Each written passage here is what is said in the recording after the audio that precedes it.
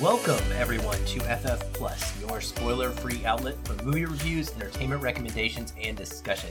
I'm your host, Aaron White, and I'm excited to bring you new reviews this week. By the way, if you're interested in following me and interacting on social channels, you can always find me on Twitter at FeelinFilm, and there are lots of other links in the show notes, so don't be afraid to come and chat. Here on FF Plus, the format is pretty straightforward. I'll start by talking about what I liked about each movie, because we're big fans of positivity here at FeelinFilm. Then I'll mention anything that I didn't like before eventually giving you a recommendation on whether I think the film is worth your time and money. That's it. Simple, short, and spoiler-free. And without further ado, we're going to just jump right in. Now this week, there were no big new releases to cover, so I'm taking a step back and looking at two recently released films that I think could be possibly worth your time. These are both 90-ish minute thrillers from IFC, and I'm excited to talk about both of them. The first one is called The Novice from IFC Films. It stars Isabelle Fuhrman, Amy Forsyth, Delone, Jonathan Cherry, and Kate Drummond. It is written and directed by Lauren Hadaway, and it is her directorial debut. What's it about? A college freshman joins her university's rowing team and undertakes an obsessive physical and psychological journey to make it to the top varsity boat, no matter the cost. Now, if we're looking at comparisons, I actually just rewatched Black Swan this weekend, and a large part of that was because of seeing The Novice. It's a film that fits firmly in Aronofsky's filmography, or would, if, as it were. I think Lauren has spoken about how his films, in particular Black Swan and The Wrestler, were a big inspiration for her in telling this story of The Novice. The Novice, the title of the film as it is, actually refers to a junior rower in their first year. So it's basically like you would think of as junior varsity in mini sports. Now, what did I like about this? Pretty much everything. Isabelle Fuhrman gives a fantastic performance. There are very few moments of levity and cheer in this film. It is high intensity, and she is locked in for most of it, but she does an amazing job of navigating those few scenes and really selling when she spends most of the time having to be obsessed with this self-pressure of her obsession. Whiplash is another great example. If you like movies about characters who are driven to perfection in either a sport or an artistic pursuit of some kind, there's always a cost. And you're on the hook, just waiting with bated breath to find out what that cost might be for this character the whole time the film is going. There's a great juxtaposition that happens in this movie because she is in school, between her approach to schoolwork and her dedication to training. She is clearly strong in both areas, but she struggles to balance them, as you would imagine. And I like the way that this gets explored in the film, and it kind of helps to explain why she is pushing herself so hard to be good at rowing. We don't get that understanding until maybe towards the end of the movie, but when it comes, it puts into perspective everything we've just watched.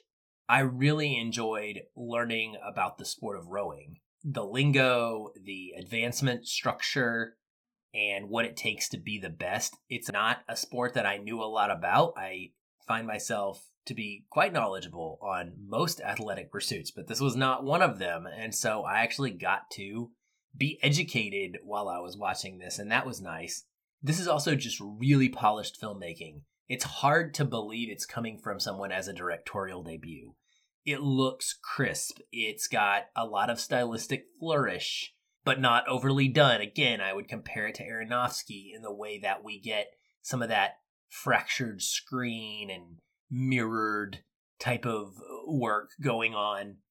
There's a fantastic sound design and great score as well. And I think that Lauren Hadaway's experience, her personal experience in both college rowing and in a career that she has had with sound design and editing, played a large role in why all of these elements come together to just be this kind of phenomenal piece that they are. It's just completely enrapturing story. You are so immersed in what is happening to this character that you need to see if she's going to be successful or not. And you're at the same time starting to really worry for her mental health and the cost and what it is doing to her, what it might mean for her future, whether she succeeds or doesn't. Now, there are some things that I don't particularly love about it. I think there is one element that goes overboard, and that is the back kind of half or third of the film. There's this constant cutting to a picture of a crab in a boiling pot. And I think that imagery was completely unnecessary. The words or the phrase catching a crab is very important in rowing. And the imagery of a crab simultaneously in a boiling pot is the exact feel you get while watching this movie. You feel that is what's going on with this character. And so it was a bit redundant, honestly. The metaphor is something that we already understood about Alex's character, and we didn't need to see it just bluntly put before us kind of over and over and over again. So I think that's an area where Lauren Hadaway, when she looks back, will probably go, okay, you know what? I need to trust myself more, and I don't need to be that forceful on the audience. I made my point, and I think it's just a matter of confidence. I think that she will absolutely rein that in the future. The movie does take kind of a dark turn at one point. Again, very similar to some of these other films in this type of genre. There's some bloody, kind of very light body horror-ish type of pieces to this. It doesn't go anywhere near as heavy as, something like an Aronofsky movie usually does, or it's not a Cronenberg level body horror. There's just a level of self-harm, self-destruction. The way that gets depicted, I didn't particularly like it. Thankfully, it's like one or two scenes in this movie. It's definitely not a dominating part of the narrative. And then there's a subplot here between Alex and her teacher that have a romance of sorts, and I did not care for that at all. It's not quite as gross as it might sound on paper. We're not talking about a gigantic age gap or anything here. It just didn't add a lot to the development of the character for me. I actually wanted more depth in this character. I thought that it was a little lacking, and that was a way that they were trying to provide it, but it did not work for me the way that they were hoping. I would have preferred we just ditched that altogether and focused on her obsession with rowing and training completely, rather than go off on this very kind of minimal side tangent of a romance that, I don't know, just felt out of place, if you ask me. Overall, though, I am absolutely feeling this movie. I think that it is well worth the $7 that I spent to rent it, and I think that it's worth your $7 to check it out as well. It's available now on VOD on pretty much every platform.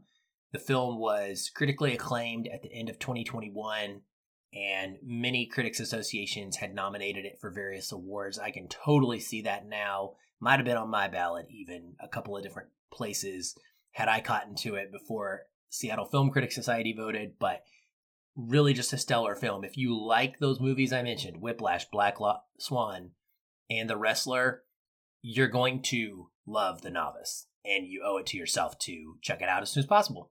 The second film we have is called See For Me, and this comes from IFC Midnight. It's starring Skylar Davenport, Kim Coates, Jessica Parker Kennedy, Pascal Langdale, Joe Ping, George Chorchov, and Laura Vandervoot. It is directed by Randall Okita and is written by Adam York and Tommy Gushu. What's it about?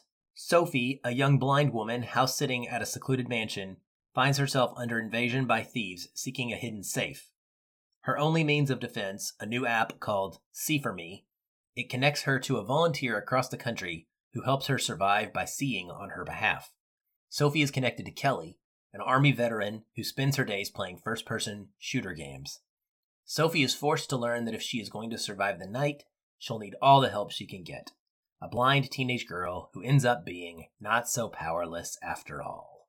So let's start with the casting. Skylar Davenport is a non-binary actor who is also legally blind. And I think that this was an incredible choice to cast them because their unique perspective on what it would be like to experience something this terrifying without the use of eyesight really allowed this performance to feel exactly what it is, which is lived in and real. And it was the best piece, best element of this entire movie for me was seeing Skylar and what they're capable of playing this character, Sophie. Now, Sophie is a modern girl. She uses tech to get around. It's kind of interesting to see how that plays out, where she just talks to her phone and it's Google Assistant or it's version of Siri, and that basically just pops up immediately and gets her everything and anything she wants. And so I think the hook of the movie has potential. The idea of, okay, you're having to let someone else be your eyes because you don't have that sense available to you. And there is, I don't know, middling execution of this. I'll have to save some of these thoughts for later, but I did like the premise. I like that the character of Sophie ultimately ends up going on this arc where she is learning to trust others, because she starts off very much as a person who doesn't want help. She is bitter because of her injury and what it has taken away from her in her life, and she just wants to do everything herself. She's resistant, doesn't want to feel like she's a burden on people. And I can understand that. You know, people who have to deal with certain disabilities are likely to go through a phase of this kind. And so I appreciated getting to see her ultimately come out on the other end in some way. I won't spoil exactly how that is, but the film does a good job of showing the importance of having to rely on others and that it does not equate to weakness. The way the movie is shot is fine. There's one really, really cool sequence in the film. It's towards the end, and Sophie actually has to use the darkness to navigate a situation where she is being kind of stalked by someone around the house, and she has to rely on her heightened senses instead of the app. That was much more interesting to me, honestly, than the app itself. It's really well photographed and it's incredibly suspenseful. It gives off the vibe of playing stealth in the Last of Us video game series, sneaking around behind cabinets, tossing things to distract the clickers so you could run to another area and get closer and closer to an exit. That's what it felt like and it looked like, and it was really the best sequence of the whole movie for me. I enjoyed that a lot. What do I not like about this? Well, unfortunately, most everything else. The implementation of the app is just so unrealistic to me, and it really kept me from being able to accept it and go with where the story was going. There's a level of, disbelief suspension that has to happen when you're watching a fictional film. But when a movie is trying to set itself in modern day, it's not selling itself as science fiction. It's selling itself as, like, right now. This just isn't the way things would happen at all. And because of that, it makes it feel like you're trying to get away with something and you're trying to be clever, and it doesn't feel that scary because I don't know, I just don't fall for this fact that you could pull up your phone and say a word and immediately the app installs and it created her an account. Like, that's one of the things that just bugs me. We all use our phones to talk, but if you're going to have that be the main premise, is that it's possible for this person to use an app and voice commands to do everything to mitigate her lack of eyesight, then it has to be implemented accurately. When she gets the See For Me app, she talks to her phone. She's like, download See For Me. And the phone's, downloading See For Me, connecting to servers, and it just like immediately knows who she is. That's not how apps work. We all know this. There's an account creation process. There's levels to these things that just get kind of skimmed over in this movie. Then the app itself and the way it works. This person she gets connected to, Kelly, is oh so conveniently an Army veteran who is an exceptional first-person shooter video gamer, meaning she is ideally suited to be able to navigate the cell phone camera view that Sophie's phone provides her as Sophie is trying to walk around the house, and she can kind of tell her, where to go, where to throw a punch or shoot or whatever the case may be, because she's got this ability to kind of understand it on a tactical level. It didn't work at all. It feels so forced. It feels so just silly and ridiculous to me that this would even be possible. Sophie is supposed to be trying to be quiet, but she has to talk out loud on the phone back and forth to Kelly on speakerphone in order to allow her to use the phone's camera to navigate. There's so many things about this that just don't make sense. Then you throw on top of that Sophie herself is fairly an unlikable character. Like, she's got some morally questionable decision-making going on, honestly, which I think in the end, it makes some sense, and she even calls herself out for her behavior, but it never gets reckoned with in any kind of meaningful way. The morally, ethically gray type of issues that this character has. She just gets away with stuff because she went through this traumatic event.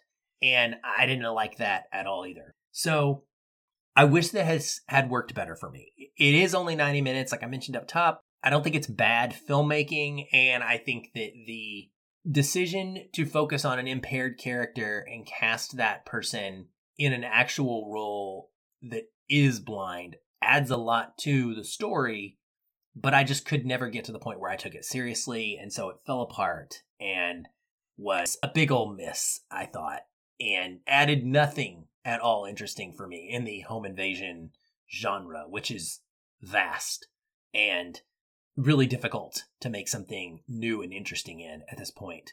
So no, I'm not feeling this. This is also available on VOD now for about $7 a rental. There's no way I would pay this again or recommend that you pay $7 for this movie. If it comes to a streaming service for free, I might feel a little differently. I might tell you, sure, throw it on Netflix on a Friday night, spend 90 minutes, bounce off of it, forget about it, and move on. But I can't, in good faith, tell you it's worth your money. I just don't think that it is. Well, that's it this week on FF Plus. Hopefully one of these movies has interested you. Even if I don't like it, maybe what I said is the opposite of how you normally feel, and it's therefore something that you would like. That's fine too. I'd always love to hear from you. You can find me on Twitter, like I mentioned, at FeelinFilm. You can find me on Letterboxd at Aaron L. White. There are links to all these things in the show notes, as well as the Feelin' Film Facebook discussion group, where like-minded cinephiles and blockbuster fans chat about movies all day, every day. We'd love for you to be a part of that. If you're enjoying the show, please go to Apple Podcasts and drop us a 5-star rating. If you want to add some words to that and give us a little review, that would be amazing as well. If you're on Spotify, you can review us there. It just helps us get more recognition and be more findable to those who are looking for a good podcast. They see those high numbers, they see those high ratings, and all of those shiny reviews with great words, and they say, hey, I want to give that podcast a chance as well. And then maybe it, grows the Feelin' Film Facebook discussion group as well, and we get to meet new people with great ideas about movies to talk about with them. So, hopefully that's you. Appreciate you listening, appreciate your reviews, and we will be back soon. Until then, keep watching and keep feeling film.